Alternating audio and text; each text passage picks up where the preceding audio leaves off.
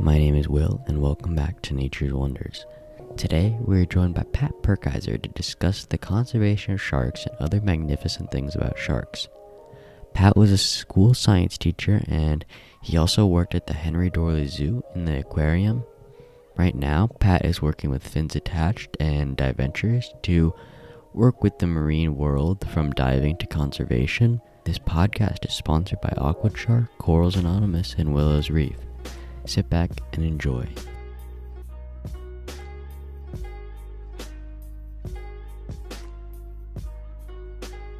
My name is Pat Perkiser. I am a instructor trainer here at Diventures. I've been with Diventures since actually before the doors even opened. We were working in the owner's garage, putting stuff together, getting it ready for the store when it was going to open. I also am a instructor trainer for the Divers Alert Network, teaching first aid CPR. I've done that about the same length of time. I have been a diver since back in the 70s. So I've got about 5,000 dives, 5,400 dives. And that's where it's at. Seeing what's going on actually in the ocean, the good and the bad, is what drives me to either learn more or to talk to people more about it.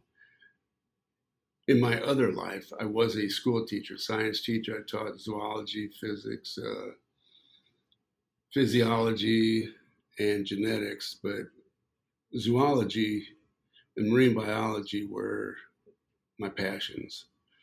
Even when I was a youngster, I lived in Puerto Rico and I saw a lot of cool stuff about the ocean. So ever since then, I've been pretty well attracted to it. And if I can tell someone about it, tell them something good, change their opinion on maybe sharks, or let them understand the problem with the garbage in the ocean. It's if you see it, it's just pathetic. Mm-hmm. It makes you mad. Yeah. So, what draws you to the marine world, and what draws you to sharks in particular? Well, the marine world, this is going to sound corny, but 3/4 of our Earth is water. And because of that water, our Earth can sustain the correct temperatures for us humans to live. If we were like Venus, where it's 900 degrees a day and minus whatever at night, we wouldn't be able to stand that. So, like I said, when I was back in Puerto Rico, I first saw sharks. There was a place close to where I live that these guys were doing shark research. I was too young to understand what it was all about, but it was just really interesting, and it planted a seed in my mind. And once I got out of college, I decided to be a teacher, a science teacher, and it just worked out that I could, teach in zoology. So much of the zoology phylums are partly or in the water, the ocean. So I could always have that all the way up, even mammals, we have whales, dolphins, and things like that. And going on these dive trips that I get to go on, and it's just, this is the bad part. When I see the garbage of a place that's supposed to be, a spectacular resort, for some reason in this lagoon over here, garbage is just accumulated, and it's sad. Mm-hmm. So what effect is this garbage having, and what effect are people having on marine wildlife and sharks? That's a great question. If you've ever heard of bioaccumulation, that's where, starting at the bottom level of the food chain, they will eat whatever they eat. And because there's so much plastic in the ocean and it's been there long enough, some of it hasn't gone away, but it's broke down all the way into what they call nanoparticles. So these little critters and even larger critters will eat a little bit bigger pieces of plastic. So the first level eats whatever they eat, depending on what we're talking about. Then you go up to the second level, which is probably going to be smaller fish. Then you go up to another level, and it's larger fish eating the things below it. And finally, you get up to the apex predators, or the fourth level, tuna, things like that. And everything that's accumulated in those levels before that are going to be absorbed into the tuna. And then, of course, humans eat a lot of tuna. And they've done a lot of lab tests, and there are nanoparticles of plastic in some of the fish that's coming to our markets. The United States really does the best, I think, in the world trying. Not perfect, but it's still better than some of the rest of the world. There's like 7 countries that they talk about a lot on the other side of the world that are the main issues in a lot of reasons for what's happening to the ocean. All of this plastic pollution isn't just affecting the wildlife, and it's also affecting just humans in general who eat all this. It's going to. So people probably don't care about the ocean, but at this point, they should be caring about themselves and the stuff that they can get. Well, you've probably heard the saying, "Not in my backyard," NIMBY. Well, even here in Nebraska, there's students down in Lincoln trying every year to stop the balloon releases. These balloons, they go places, they fly around. Once they hit, we could say just the Platte River, they could float, and they possibly can make it to the ocean. Out in the Pacific, if you look on the internet about like Midway Island and Puree, you'll see pictures. It's pathetic, because they're bird colonies. They're protected by the United States military. So no humans are there. But these birds come in and their stomachs are so full of plastic, they think they're full, but they're getting no nutrition and sit there and die. And then you see the skeleton with the bird and all this plastic, like lighters, pop bottle tops, things like that, depending on how big the bird is, what it eats. But, there's so much good, but there's the other side of it too. It's distressing. Mm-hmm. And being in Nebraska, I mean, we're landlocked, as much landlocked as we could be. And no one ever thinks about that. But I did see a statistic where we actually have the most waterways, rivers, and streams of like any state. And they all just lead straight to the ocean. We do, with the Missouri River coming in from the north of Nebraska, and then the Platte River from over in Colorado and all coming this way. We've got some great waterways, but they hit the Missouri. And once they hit the Missouri, boom, it's heading towards the Mississippi and then down. It's like a direct passage. And I could see our plastic flowing down to New Orleans. Mm-hmm. And what other different types of things are impacting like sharks in particular? Oh, another great question. It's something that I would say, probably most Nebraskans don't even know about, or because they don't know, they don't care. But shark finning is terrible. It's ruining our ocean. Whether people like it or not, sharks are necessary for our ocean. They keep our ocean healthy. And, it's sad if you're one of the old or sick fish, because that's what sharks are going to take out. Luckily for humans, we don't do that, or I'd probably be gone a long time ago. But, with sharks, they have to eat, and they'll go after the sick, the old and slow, just things like that. And as of now, they say 90% of some of the main apex sharks are gone, because that BP oil spill in the Gulf of Mexico. I read somewhere that the oceanic white-tip shark is extinct in the Gulf of Mexico as of that point. They may come back, they may come from the Caribbean over that way and rebuild, but it just takes time. And, sometimes we don't have time. These sharks, the major sharks, the apex sharks, it could take them 15 to 20 years to reach maturity to be able to breed. And then if they only have maybe 2 pups or maybe 4 pups, 5 pups, that's not a lot, because the odds are a couple of them won't make it. Something bigger than them will possibly take them out. But it's a hard deal. Mm-hmm.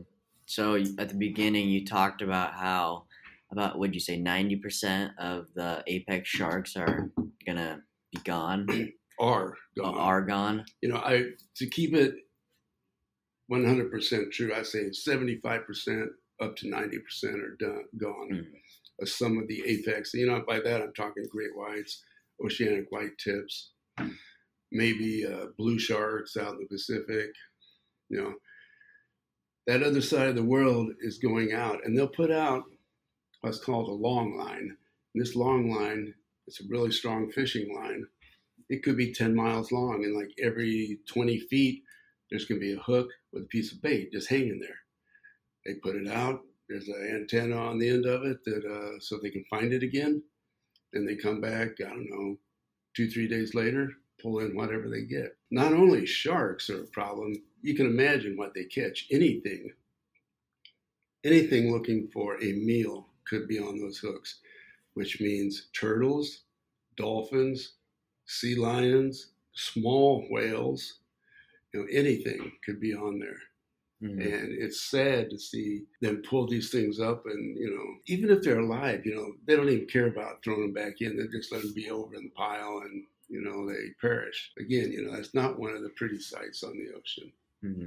And what are some solutions that people are figuring out about these long line, or are there any? Well, the governments need to enforce and monitor these fishing fleets. And with this pandemic, some of the fishing fleets over on the other side of the world aren't able to go out.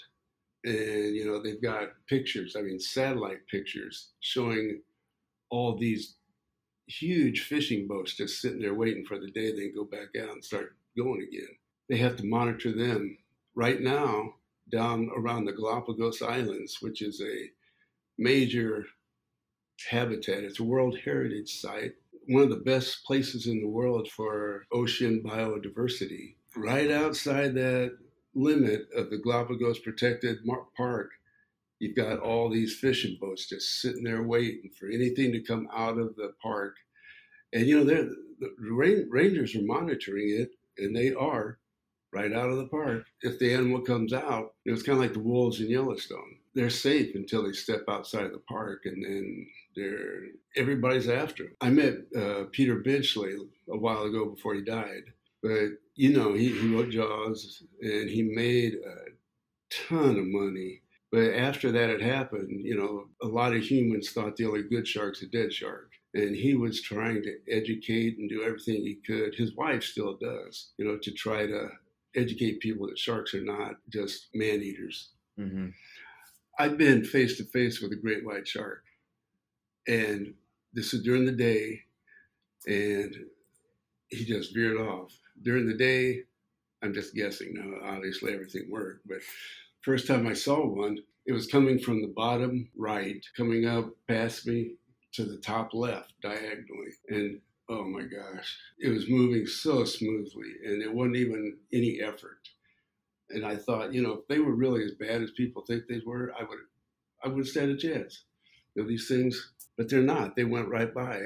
They know what they want to eat. Humans generally, whenever there's an incident that happens, they bite a human, they taste a human is what it is. But, we don't have the fat on us like what they want. Sea lions and whales, walruses, whatever, there's a lot of fat there. And that's a lot of energy for them. So usually when they bite a human, that doesn't taste right. There's no fat there. They just leave the human. And depending on how lucky you are with the taste, if you bleed out, or they can save you. That's exactly how that goes. Mm-hmm. It would be an extremely rare thing for the shark to come back and try to eat you, unless it was like, it itself was starving to death and couldn't catch anything. But it would have to be really desperate.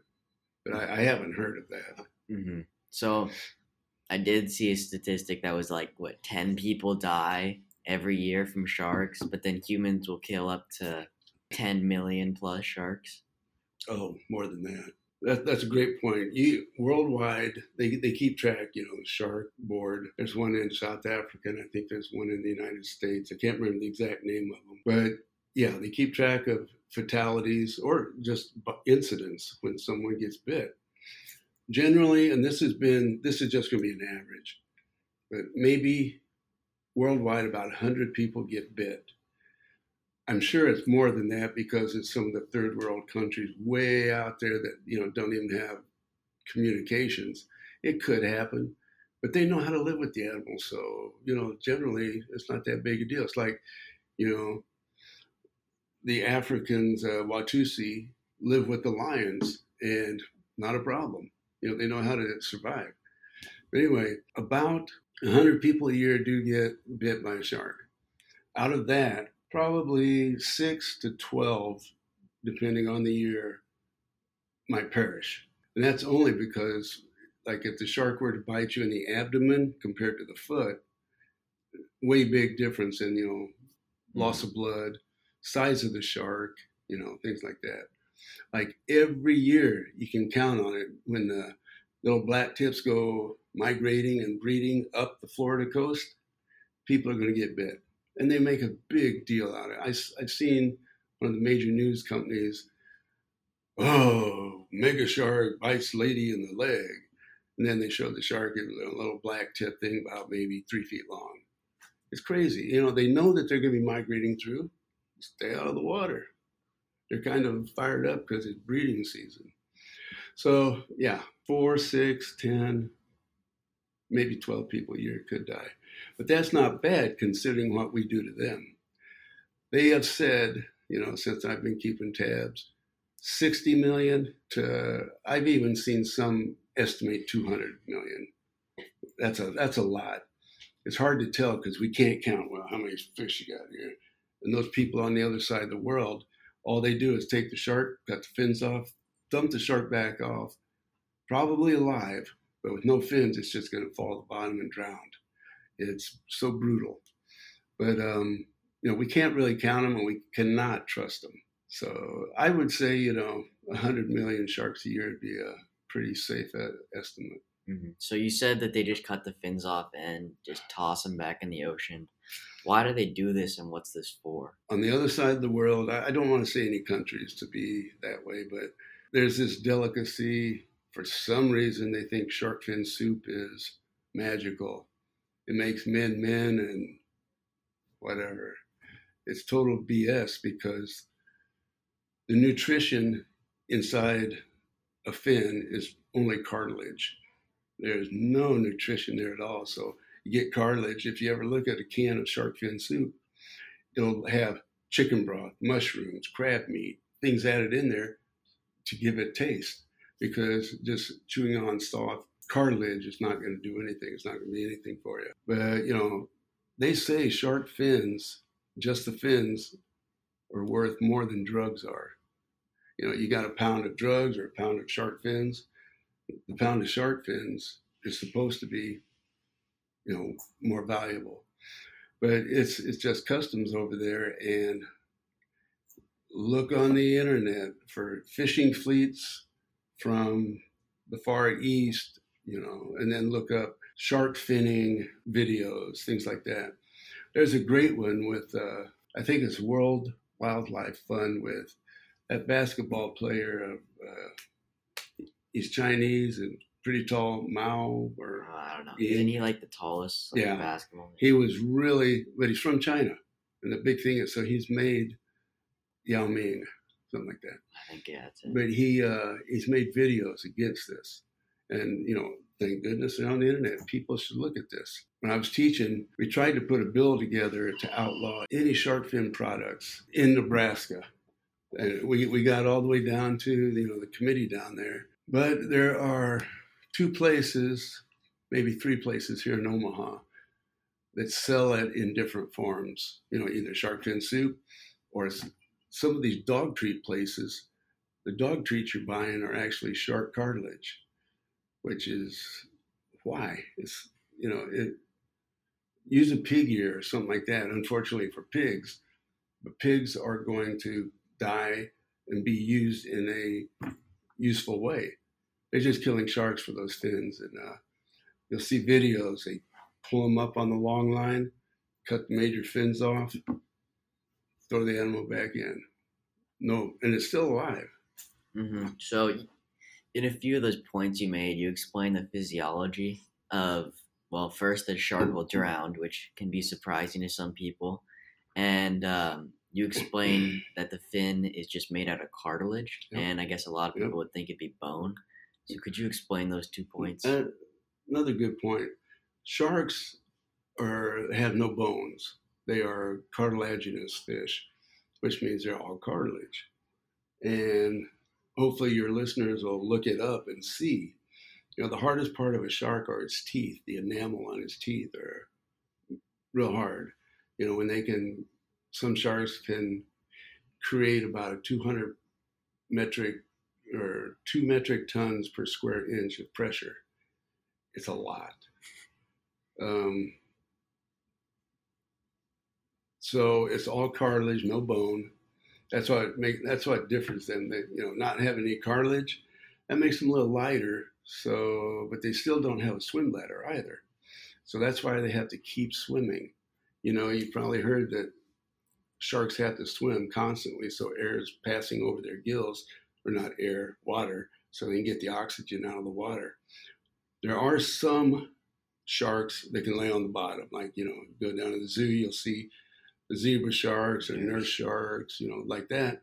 But you also notice that their gills can move. Their mouth opens, it sucks in water, shuts its mouth, and it pushes it out there. But then if you look at the reef sharks down there, you'll see they have to keep moving. Their gills are hard, and it's called ram ventilation instead of mouth ventilation. Water goes in the mouth, right through the gills, and they get the O2. So that's why without the fins, shark doesn't stand a chance. And you will see videos on that. It's I keep referring to videos. We're sitting here talking. I hope I'm giving ideas for people to maybe follow up on and learn from.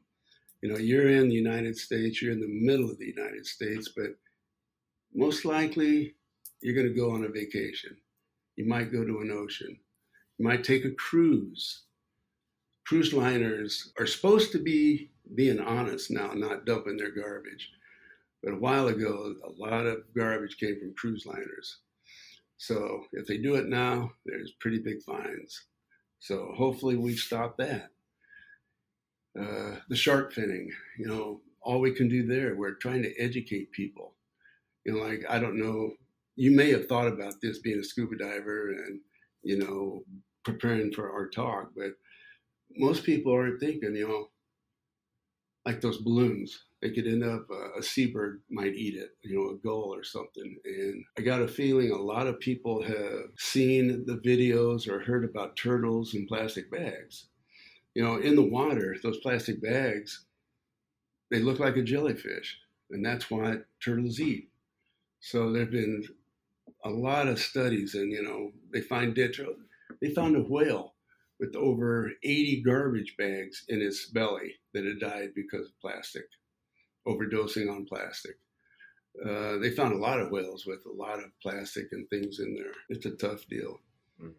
So how could people help or solve this big problem? Please recycle. I know that now that the other side of the world quit buying a lot of our garbage, that makes it tougher here because, the garbage companies need to charge us so they can break even. But at least recycle the metals. I remember from college, one pop can, the metal, the aluminum there, it takes about, this was the estimate, it takes 20 times more in money to get the aluminum out of the ground and go through the processes to make it a tin can compared to a tin can that's already, pop can. Recycle that would be $1. So it's a 20 to 1 difference there. And you can imagine all metals are like that, iron, all metals, copper, some copper, things like that are very valuable. So that's a start, please recycle and don't, those plastic bags, if you have to use them, when you're done with them, tie them in knots. Tie them in knots so that it's not so easily blown around. Things like that. Straws. I guess what I'm saying is these one-use items, like plastic forks, plastic spoons, straws, try to cut back on those. I know we're not going to. It we're just since back when the industrial revolution started, we started making things easier for humans, you know. But as far as if we would stop throwing garbage, you know, pick up some garbage if you see out to your car and there's a tin can there. I'll pick it up and I'll recycle it. If a plastic bag, if I can get it without looking like a crazy man chasing it, you know, I'll try to pick it up and discard it. Mm-hmm. So, in the coral industry, I know that there have been a ridiculous amount of regulations, which is a good thing, but they like measure each and every coral. So, do you think that this could be an option for sharking and other bad things that we're doing? Well, it depends on the country. United States, like I say, we try. You know, when I'm getting off to another one, but our boats go out for tuna fishing. One, they may, you know, randomly observers go out with them. Second, they built this device called a turtle extrication device that if a turtle gets, or a dolphin or something big gets in there, when they're pulling the net in, it gets pushed out this opening. But after that, it shuts back up, and the little fish aren't going to make any difference, the tuna or whatever. Another thing that's probably off topic of what you just asked, but probably the worst thing physically for the ocean are these trawlers that go out. Think of, you know, a cruise liner, and that'd be small for some of the trawlers. They're so big, they drop nets down, and behind them they've got this adaptation that puts down, it's like a rake, but you know, it's this mammoth. And they drag it along, everything gets pulled up. Coral, fish, they're going for shrimp usually. So with these trawlers, super trawlers, it's about 90% bycatch and only 10% shrimp. So that's one thing. I would never eat a shrimp again in my life, just knowing that. And there's videos you can look at them so you can understand it. But as far as measuring, it depends on the country. We have had in the world some countries like in Costa Rica or wherever, you have to keep the fin with the shark. Well, what they started doing was they get smaller sharks and tie these big fins on it to make it, you know, it covered the rule. The fins were with a shark, but it's not the real shark. And it'll be like taking, you know, big tiger shark fins and putting them on a small black tip shark. Not good. But that isn't enforced. There's a lot of, you know, money under the table that will cause people, you know, they're crooked. You are in the diving industry and conservation and all that. What are some dives that are your favorite? And you know, everybody that's a diver, you know, we're not specifically conservationists, although we are. I mean, if I see trash anywhere, if I can pick it up and take it with me, I will. I'll stick it in my pocket. You know, I find garbage sacks once in a while. Oh, I hate to see that. But if I grab it up, I know it's not going to be there anymore. Every diver should look for that. But again, we're only looking at the really good places to dive, like, you know, Cozumel, the main reef. You rarely see garbage there. But if you go to the other side of the island or the southeast tip, where the water comes around, everything gets dumped there. It's a bad thing. But most people like warm water diving, you know, Caribbean, stuff like that. That's great for us over here. On the other side of the world, they have, you know, like Australia, obviously, the Great Barrier Reef. Then they have, you know, places like around the Philippines, all those Indo-Pacific islands, super. And the humans haven't really ruined them yet, but you do find trash there.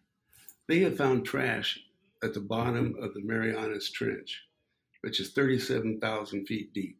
That's the deepest point that we know of in the ocean. They have found trash there.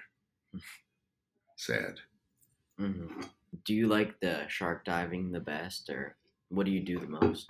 It's really hard. You know the old funny saying, what's your favorite trip, and or favorite place you've been? I go, well, probably the next place I go. They're all good, but sharks are amazing, and of course you got to be careful with sharks. You don't just jump in. A lot of sharks aren't going to bother you. During the day, they say, if you see a shark, look at it straight, eye to eye. Yeah, like you go to the Caribbean, I tell people when I teach them scuba, you're lucky if if you see a shark. The warmer waters aren't really the big ones, except maybe the hammerheads or the tigers. And, just give them space. Do not mess with them. They, they're hair triggered. I mean, they could be set off probably really easy. So just watch it swim by, get your group together, watch them, look at it eye to eye. Now, dawn and dusk, that could be a different thing because that's when they feed generally. And that's when, all the fish they're switching from day fish to night fish, but they're all kind of out there. And, the sharks know they can, and they've got the extra senses on their body that other fish don't have. Like, they got the ampullae de Lorenzini. And at night, when you can't see anything, that electrical sensors they have, it gives them a great advantage. Mm-hmm. Can you talk a little bit more about the electric sensors that they have? Okay, most people know, you've probably been fishing here in Nebraska, and you see every time you catch a bluegill, there's a line that goes down the side.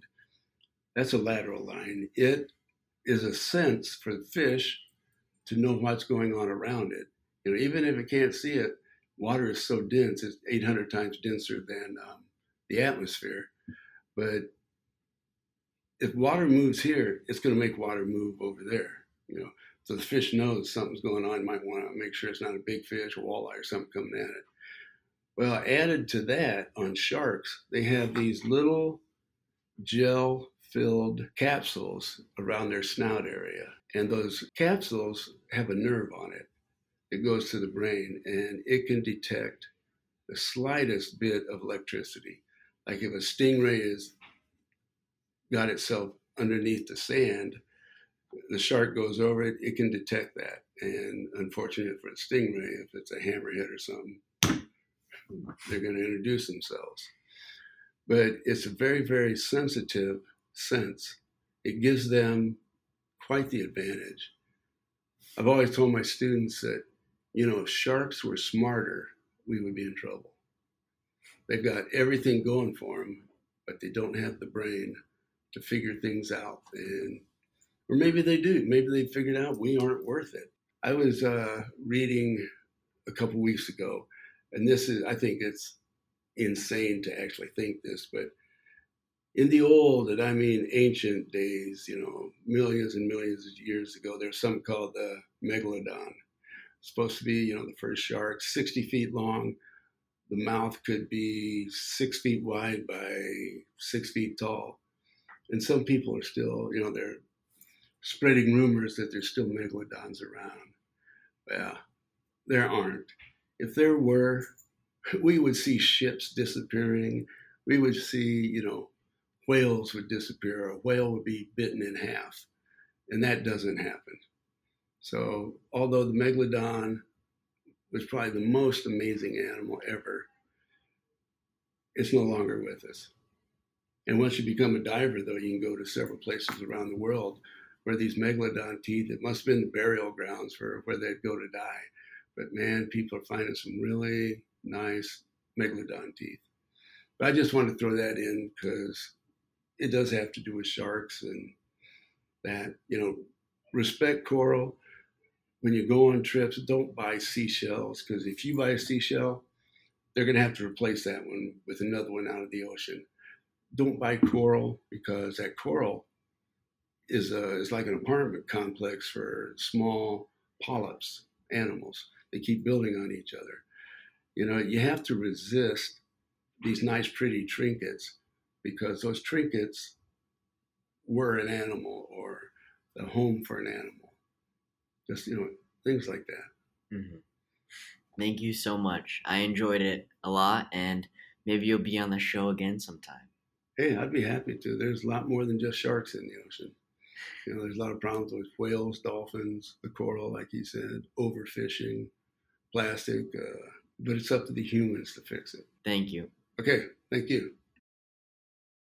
Thank you for listening all the way through. And I want to give a special thanks to Pat for coming on the show today and talking about all the great things that he does. It was a really inspirational episode, and it really makes you think.